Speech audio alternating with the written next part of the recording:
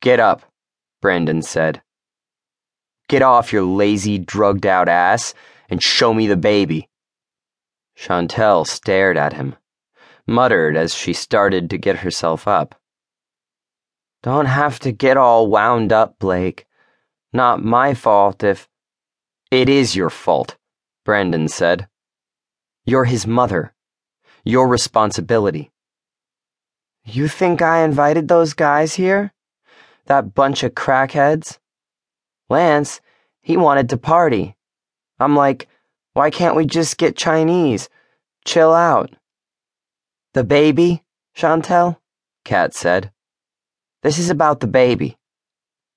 Chantel glared at Kat, too, heaved herself off the couch, wavered for a moment, then walked unsteadily toward the bedroom. She reached inside the door, flicked the light switch. The light didn't go on. She walked in anyway, Brandon and Kat following. They turned their flashlights on the mattress, the rubble. Chantel stared. "What is he?" Brandon said. 6 months old? "Yeah." "Does he crawl?" Kat said. "Rolls over," Chantel said. "I don't think he rolled out the door, down the street," Brandon said. "Who would have taken him?" Kat said. "Was your mom here?" "I don't think so," Chantel said. "I don't remember." "Well, let's call her," Brandon said. "You can tell her you lost your kid." They stepped back into the kitchen light, and Brandon held out his cell phone.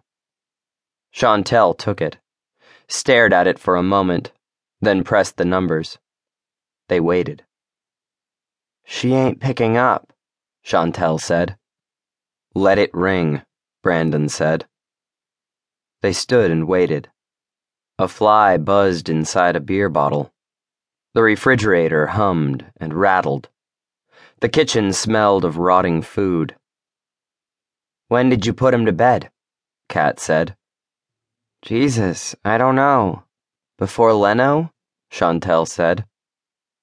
"And you were on the couch ever since?" Kat said. "Yeah," Chantel said. "Didn't get up to pee?" Brandon said. "No," Chantel said. And then, Ma, it's me. You got Lincoln? Lincoln, do you have him there? Ma, will you friggin' listen? Do you have Lincoln in your house?"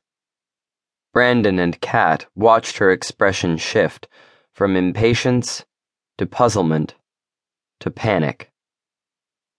"Oh my God," Chantel said, not to the phone, not to the cops, but to herself. "Somebody took my baby."